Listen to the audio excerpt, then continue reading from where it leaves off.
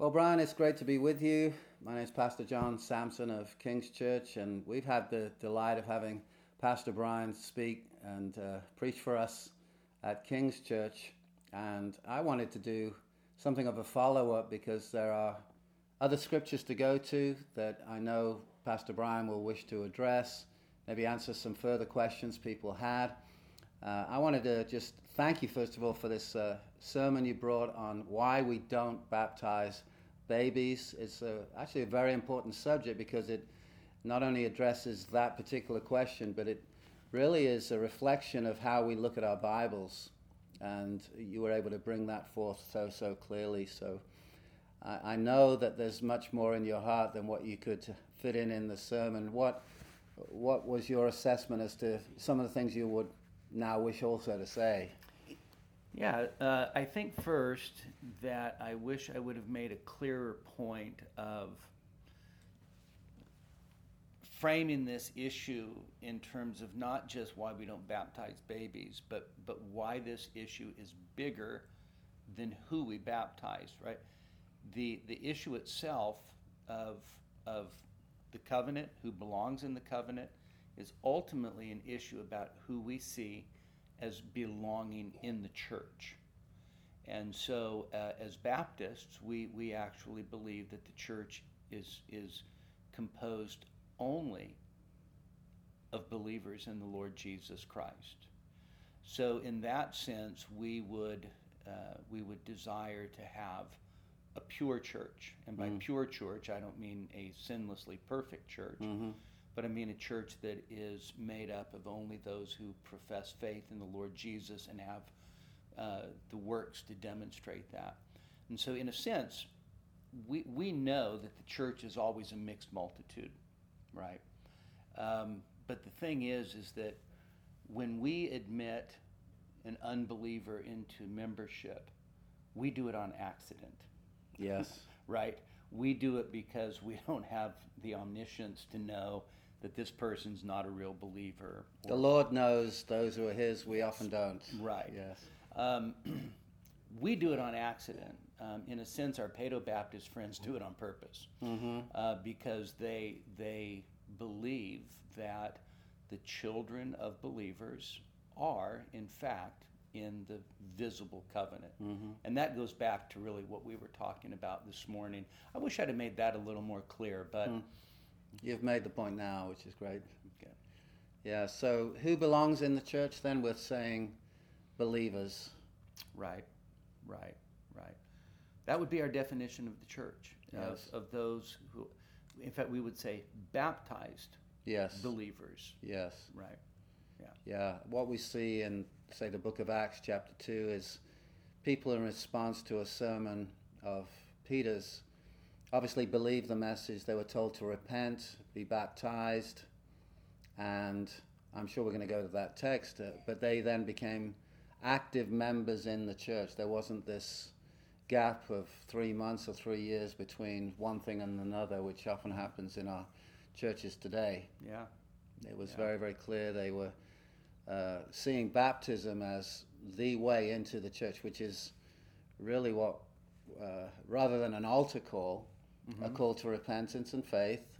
And should you have repented and believed in Christ, you'll be fully identified with Him in baptism, and that means you become a functional member of the church. Yeah, absolutely.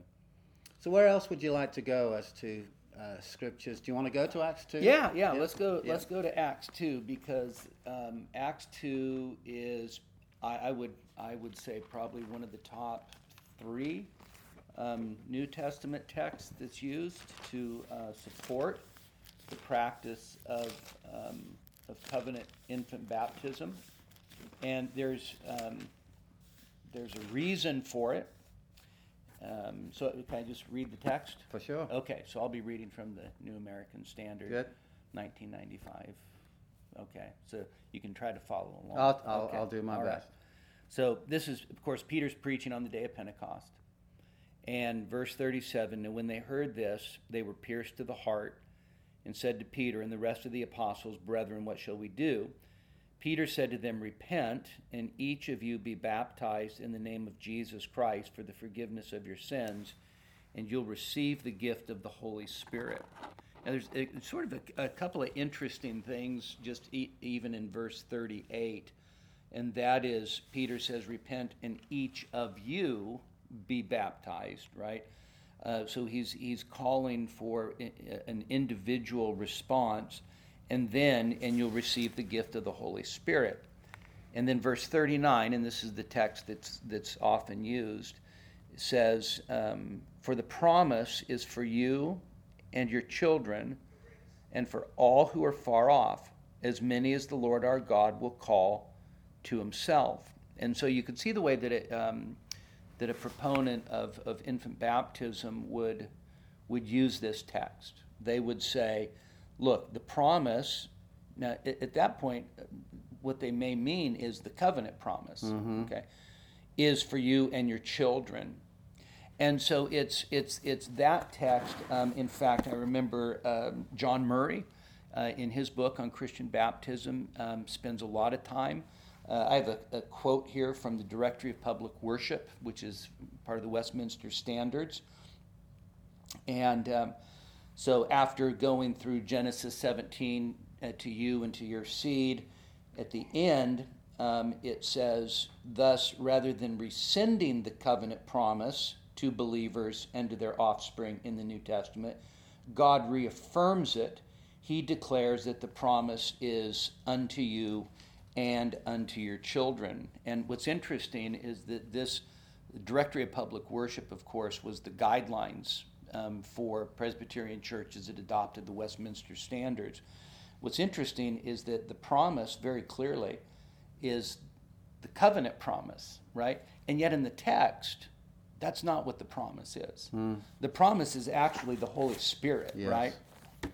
And so what do we make of the promises for you and for your children? And I would say that just a careful exegetical analysis of the text does not lead us to believe that what Peter is saying is the promise is for you and for your children. Okay. I think that if you take the text and you look at it in its component parts, what you have is the promise is for you, the promise is for your children, the promise is for those who are far off, and then here's the qualifier. Would that be Gentiles? I would say, yeah, yes, that would be Gentiles, yeah. And then the qualifier is this: as many as the Lord our God will call to himself. In other words, the promise is for you, and among you, who is it for? As many as the Lord God calls to himself. The promise is for your children. Well, how? As many as the Lord our God will call to himself. The promise is for those who are, in a sense, outsiders, right? Yes. Who? Well, as many as the Lord God will call to himself. And so really, in a sense, instead of being a proof text of the promises for you and your children, the covenant promise, I think that really it's qualified by God's electing grace, his effectual call, and it's for you, your children, those who are far off. In a sense, he's giving us different categories, and who is it that the promise is for? Those that God calls to himself. And then verse 41, which is a lot of times left out of the discussion. Just jumping in, I think oftentimes when I hear verse 39 quoted, it's often quoted without that last clause of whom the Lord our God calls to himself. It's the promise for you, your children, all who are afar off. There it is. We'll read the rest of the verse because I believe that's an explanation of what comes before. Yeah, I think that that's right. Verse 41, though, gives us the conclusion of the way that they understood what Peter had just said. Yes. So then, those who had received his word were baptized. And that day there were added about 3,000 souls.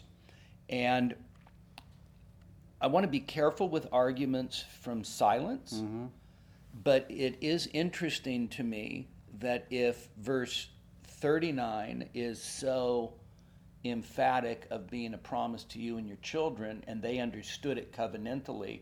We get to 41, who's baptized? Those who would receive the word, right? We have to ask the question, can infants do that? Yeah, or if the promise is for you and your children covenantally, why doesn't the text tell us, and as many as received his word and their children were baptized? And of course, there's just simple emphasis on those that received the word, received baptism. Yes. Those who received his word were baptized. Yeah. So rather than it being a slam dunk text that says, baptize your children, the actual text with more analysis and more just gazing at the text, that last phrase in verse 39 is key, and then verse 41 is certainly how they understood it, as you put it. Yeah. Well, where else would you like to go? Well, I mean, I think that, if we're going to be in the book of Acts, we should probably bring up the issue of household baptism. Oh, yes, that always comes up. Because that always comes up. And there are other household baptism texts that are outside of Acts, but Acts contains the majority of them. And in a sense, Acts chapter 16 is just sort of one of those classic passages. In a sense, we don't have to look at every household baptism text. We can look at, in a sense, an exemplary one. Yes. So, of course, you remember, Paul and Silas are in jail, and they're singing hymns at midnight, and God sends an earthquake, and there's this, and really, really dramatic, right? I actually love just how at the beginning of Acts 16, God just quietly opens Lydia's heart through the things that Paul says. Then you get to this part, and this is dramatic conversion, right? Lydia is sort of, just sort of a quiet conversion. This is anything but quiet. Yeah. Right? So there's this earthquake, and of course the guard, need to remember that prison guards in the Roman Empire were typically retired soldiers. And so they would have been, these guys would have been pretty rough guys, you know? And of course, shame-based culture, if you are a guard and your prisoners escape, better to kill yourself than to have your family disgraced because of your failure. So, of course, he sees the prison doors open. He's about to fall on his sword. Now, Luke doesn't say this explicitly, but he'd been listening to Paul and Silas all night. He had no choice. He's the captive audience. He's the captive audience, right? And so when he's about to kill himself, the Apostle Paul says, "Do yourself no harm, for we're all here." And of course, verse 28. Yes, verse 28. He calls for the lights. He rushes in, trembling with fear. He fell down before Paul and Silas. And after he brought them out, he said, "Sirs, what must I do to be saved?" And dramatic, in a sense, somewhat immediate. It's not as if he was a God-fearer like Lydia. And Paul says in verse 31, or Paul and Silas, they said, "Believe in the Lord Jesus, and you will be saved, you and your household." Now, before we kind of press on, I think it's important that we realize that if this is a baptism of baby's text, right? Then in a sense it proves too much. Okay, because it says, "Believe in the Lord Jesus, and you will be saved, you and your household." Okay, so Paul's not saying you and your household, you'll be saved, and your household will be covenant members. He's saying you and your household will be saved, right? And so, verse 32, they spoke the word of the Lord to him together with all who were in his house. So we kind of move to this scene where now Paul and Silas are speaking the word. You could imagine the Philippian jailer bringing everyone in the house together, right? It's midnight. He's waking up his family, and of course, extended family, maybe even servants, right? They're coming all in.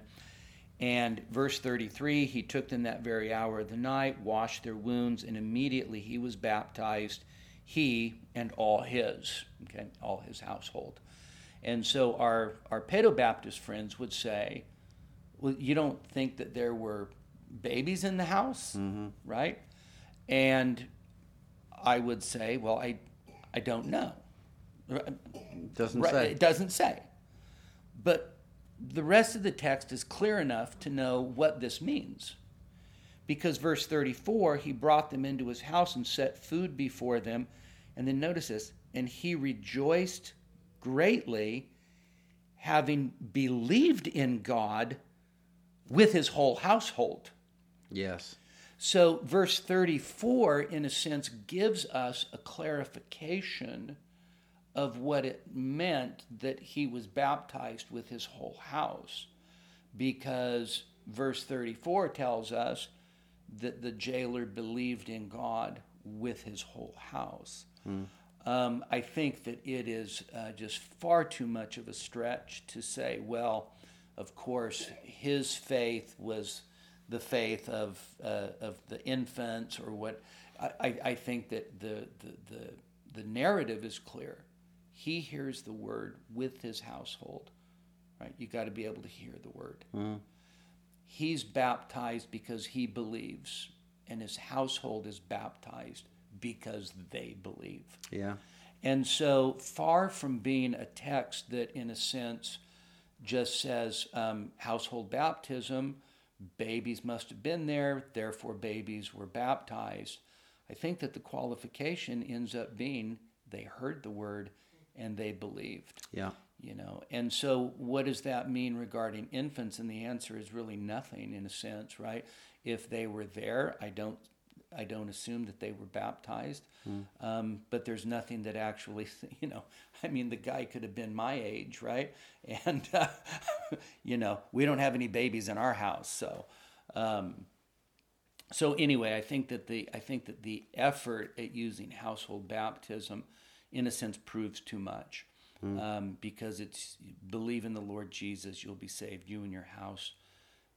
The assumption is those in your house who believe. Yeah, I think that's clear.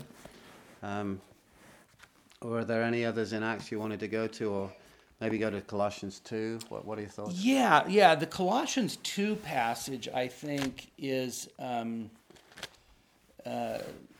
a significant one for us, because our Paedo-Baptist brothers would say, you know what, you have a text in the New Testament that equates baptism and circumcision. And they'd point to Colossians chapter 2. And so I want to know, okay, let's take a look at this. And I think just for the sake of picking up the context, Paul starts in Colossians 2:9, for in him all the fullness of deity dwells in bodily form. And in him you've been made complete. He's the head over all rule and authority. And in him, and then this is where we get into the text. In him you were also circumcised with a circumcision made without hands, in the removal of the body of the flesh by the circumcision of Christ, having been buried with him in baptism, in which you were also raised up with him through faith in the working of God, who raised him from the dead. Now, one thing is true, and that is you have circumcision in verse 11, and you have baptism in verse 12. All right? So in terms of just the proximity of these two things, they're close. They're close. The question is the assertion that this text teaches that baptism replaces circumcision, is that assertion true? Is it provable? And what I see is verse 11. So in Christ, and there's a lot of exegetical detail in this text that really is pretty intricate in some ways. But in him you also were circumcised with a circumcision made without hands. Now that phrase, made without hands, of course means God did it. Yes. Right? It's a spiritual circumcision. Absolutely. So that very terminology, right? So was it Hebrews 9? There's the heavenly tabernacle made without hands, right? Yes. The stone in Daniel 2 is this kingdom that's made without hands. That's just simply imagery that it is spiritual and it's divine. God has done it. It's an act of God. It's an act of God. Yes.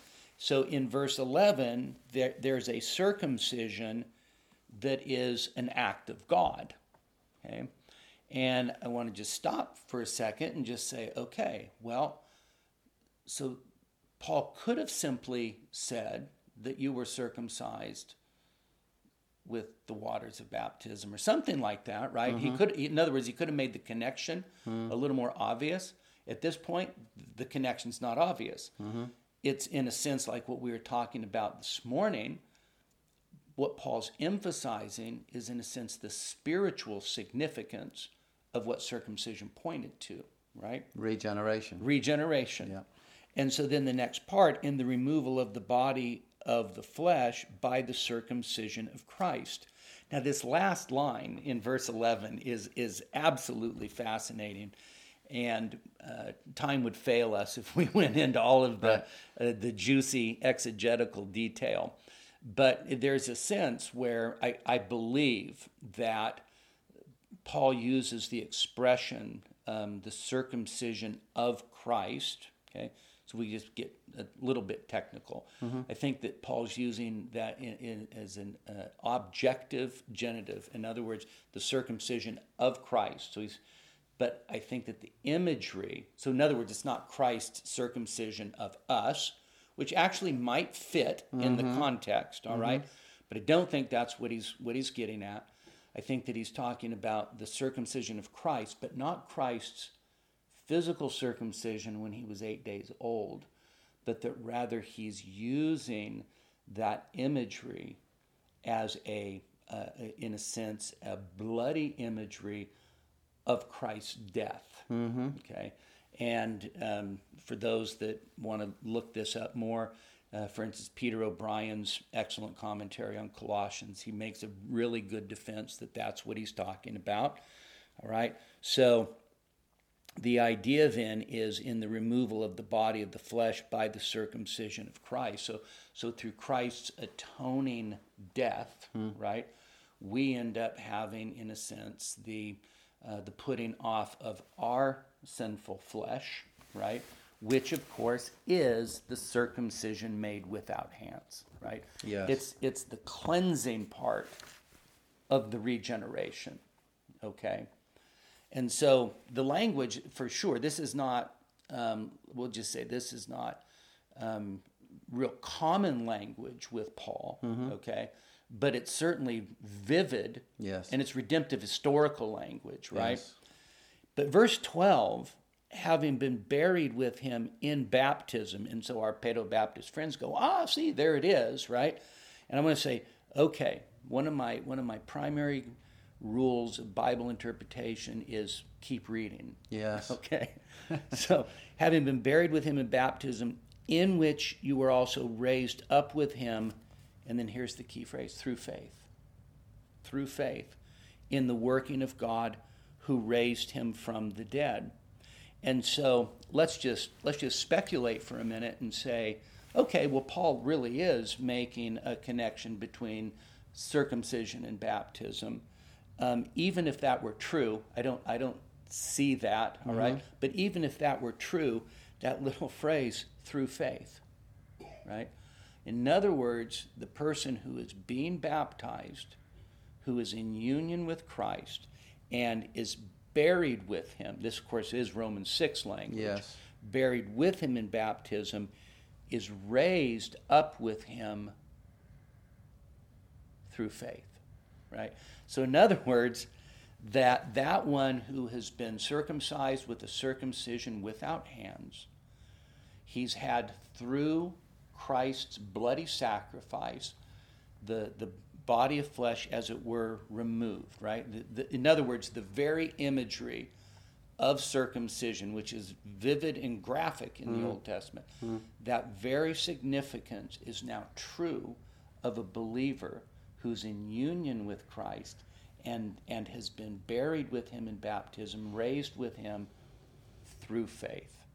And so I want to say that whatever the exegetical nuances are of this text, that what ends up happening is it ends up being a text that actually underscores the importance of faith. Yes. Right? And so again, I don't see this as a warrant for baptizing our children. Mm-hmm. Yeah, through faith. There it is. And it is so clear when you explain that, and yet I think a lot of people are trying to hold on to a framework, and it's only by the biblical text that we can test the framework. Yes. It's a framework stands or falls by exegetical encounter. Does that stand up to scrutiny? If you got the real thing, you don't mind looking at it. If you've got real gold and your father and his father told you you've got a gold watch, and you actually believe that, if someone questions that, you're not going to say, well, no, we're not going to have this scrutinized. You don't mind it being scrutinized because you believe you got the right thing and the real thing, the genuine thing. And then when you take it to a jeweler and he confirms it, you're affirmed in your faith that it was genuine. But if he tells you this isn't the real thing, you'd rather know. Yeah. You'd rather know. Right. So we know our framework, whether it stands by going to the text and say, can we take a look at this? Yeah. So Colossians 2 is certainly a big one. Yeah. Did you want to go to 1 Corinthians 7? Is that another one? Well, yeah, we could. That would be another text that's used. I can't remember if it was R.C. Sproul and John MacArthur's debate on baptism. But I remember, and maybe it was Sproul, that had admitted that this was not one of the best texts, but it's often one that's used. Yes. Right? And so the context, of course, is in the context of marriage and divorce, and so the Apostle Paul says in 1 Corinthians 7:12, but to the rest I say, not the Lord, which all he means by that is I don't have a direct statement from Jesus about this, which he did the previous section. He's still speaking for Jesus. He's still speaking for Jesus. We're not red letter Christians, right? All scriptures God-breathed. That if any brother has a wife who is an unbeliever and she consents to live with him, he must not divorce her. And a woman who has an unbelieving husband and he consents to live with her, she must not send her husband away. So Paul sets up the scenario, which would have been fairly common maybe in the Corinthian assembly, where you have one spouse that becomes a Christian and another spouse that doesn't, right? And so Paul says if the unbeliever, right, whether husband or wife, consents to live with them, right? So there's a you could look at the phrase as they're well pleased to live together, right? Paul says don't send them away, and then he says in verse 14, for the unbelieving husband is sanctified through his wife, and the unbelieving wife is sanctified through her unbelieving or through her believing husband. Then Paul says, for otherwise your children are unclean, but now they're holy. And I just want to say, first of all, we have to ask, what does Paul mean by sanctification here? Right. the believing spouse sanctifies the unbelieving spouse, right? And then we have to ask, because the word holy, of course, is the noun form or the adjective form of the verb to sanctify. Yeah. Right? So we've got the same idea with the children. Now your children are holy, otherwise they'd be unclean. In other words, if they were the children of two unbelieving parents, they'd be unclean. But now, through the influence of one believing parent, the children are holy. Okay? Everything rises and falls on what that word sanctified means. Yeah. So if it's sanctification in any way that entails salvation, we're in trouble. We're in big trouble. Yeah. And this text ends up making a mess of Paul's doctrine of salvation, right? Yeah. So you have a believing husband and an unbelieving wife, and now it's like sanctified what the Spirit of God is working in them and working out salvation. Not hardly, right? No. So we have to ask them, what does Paul mean by sanctified here? And I think that you have to conclude, first of all, that he's using the term sanctified in a way that is not, in a sense, generally consistent with the way that he uses the word. Okay. Now, that actually should not be a surprise to us. It should be no big deal to us, because to assume that we mean the same thing by the same word every time we use it, just in a sense defies basic linguistics. Yes. Right? We just don't do that. And so Paul is making a point here, though, and that is, listen, believing spouse, you have a sanctifying influence on that unbelieving spouse, right? What would that influence be?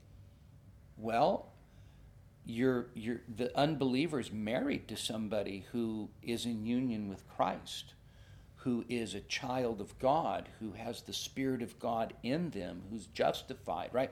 So is there a sense in which, let's say, the unbelieving spouse has now, by virtue of their marriage to a believer, been set apart? And the answer is yes. Not set apart for salvation, No. but set apart because of the influence of the gospel. Godly right? influence. Yeah.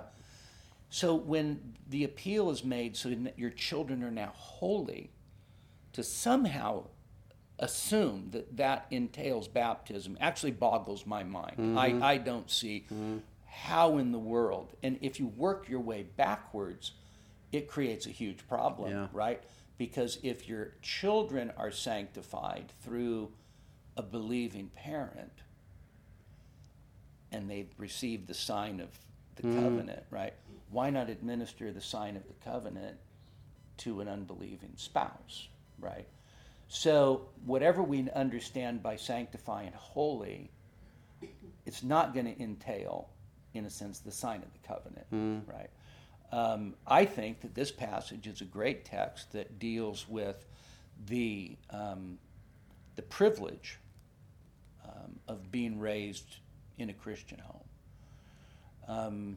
We don't treat our children as if they are little pagans out in the world, right? We don't treat them as members of the covenant, right? But in a sense, I've often thought about it like this. You know, you've got believing parents, and they have their home, and they have their backyard, okay? And all the kids in the neighborhood may come over, all right?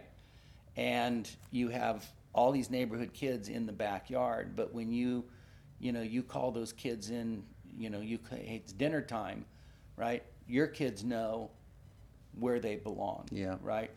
And so there's a sense where our kids are not just total heathen, right? They're raised under the privilege of the gospel. They're raised under the influence of the gospel. They're taught to pray. They're encouraged to read their Bibles. And we also encourage them to believe in the Lord Jesus, right? And so that's why, by the way, sometimes, just pastorally, sometimes kids that are raised in Christian homes don't always have a clear line of demarcation as to when they've come into the kingdom. And so to push my illustration a little farther, you have the backyard that's where you have truly the mixed multitude, right? Then you have the house, and the children of believers, in a sense, are kind of like on the back porch, right? They're not out with all the neighborhood kids, right? They belong close. Yes. And there comes a time where maybe those believing kids say, wow, I'm like in the house now, right? When did I get in the house? Yes. Last thing I remember, I was on the back porch, right? Now I'm in the house, and I don't know how I got from here to there, but that's, the children of believers, that's often what ends up happening, is they don't have a Philippian jailer conversion. Some do, but not many. It's more quiet. And so there's a privilege. And I think that's what Paul's getting at. The children are holy. That is, they're not holy in a salvific way, but they're set apart in a way that's privileged under the sound of the gospel.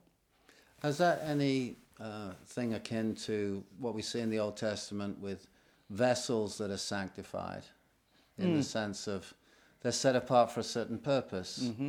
There are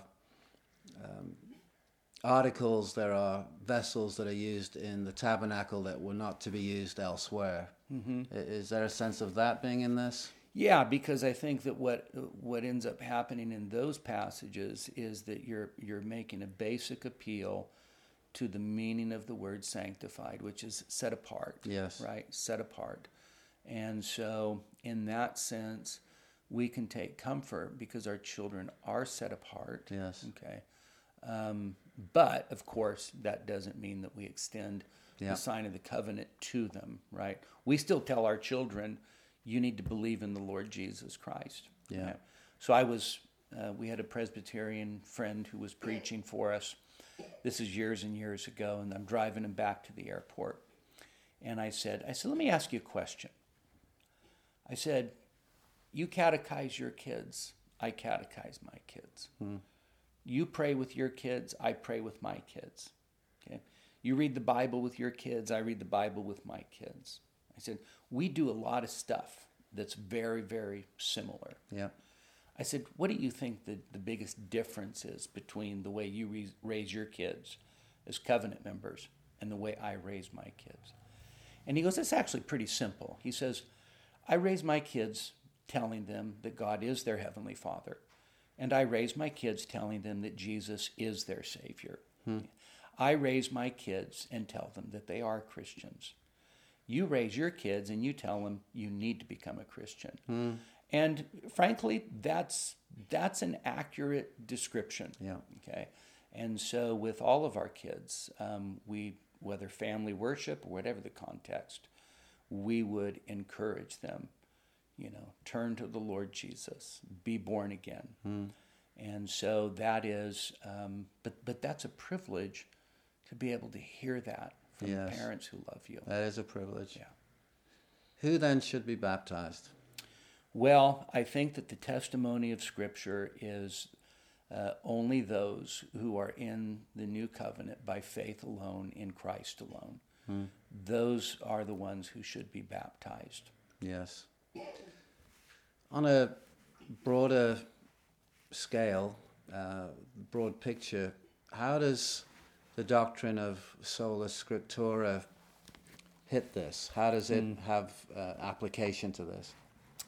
I'm actually really glad you asked that, because we would not be Baptists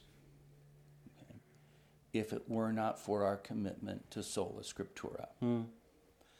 And there's a resurgence today of the great tradition. There's a resurgence today of interpret the Bible with the church, right?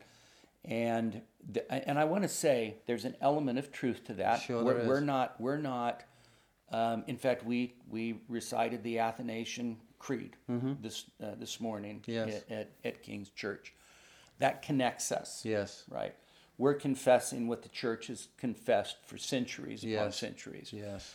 So In that sense, Catholic. yes, in that sense, Catholic. And so as Baptists, we're not anti-traditionalist. We're not anti-creedal. As confessional Baptists, we're most certainly not anti-confessional, Sure. right? But we have to understand that if we were simply going by tradition, that infant baptism is the tradition of the church. Right. Okay? Right. Going back to very early times, that Yes. is the tradition. That is the majority position. Most, with the exception of our Baptist confessions, and then some of the, like the Schleitheim confession from the Anabaptists, from the sane Anabaptists, not the crazy Anabaptists. With rare exception, the confessional history, the confessional tradition of the church has been infant baptism.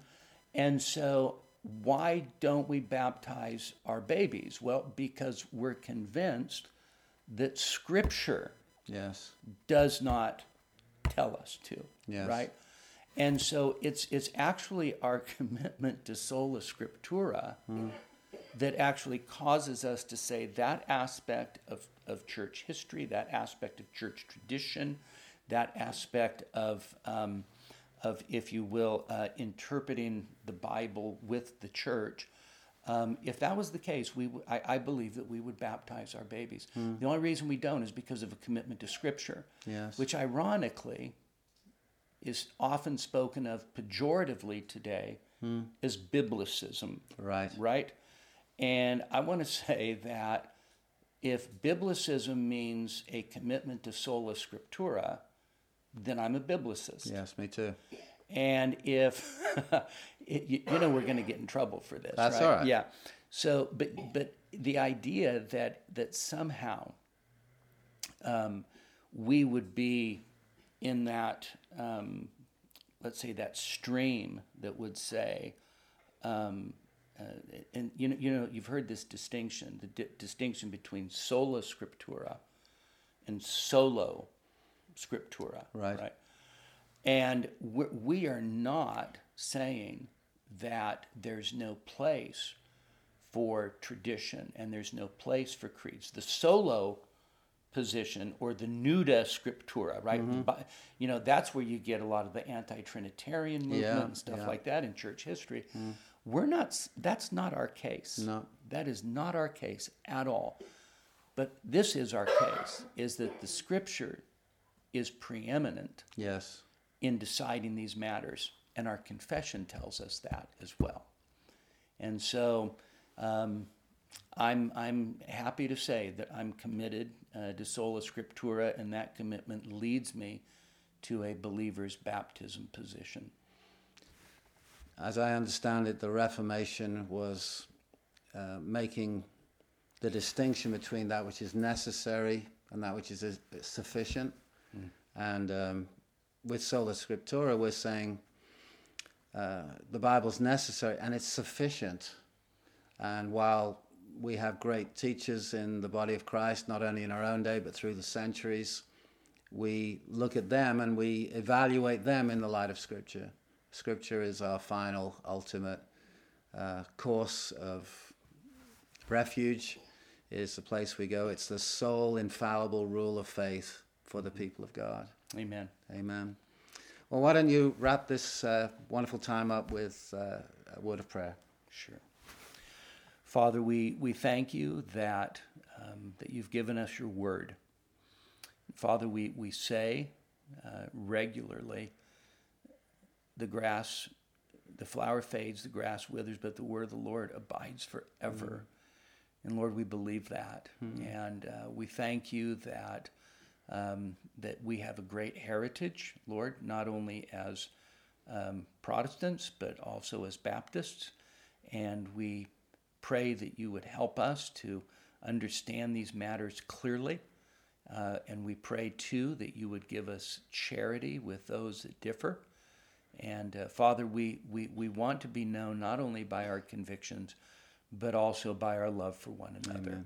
And so we thank you for this time. I thank you for my friend John. In Jesus' name, amen.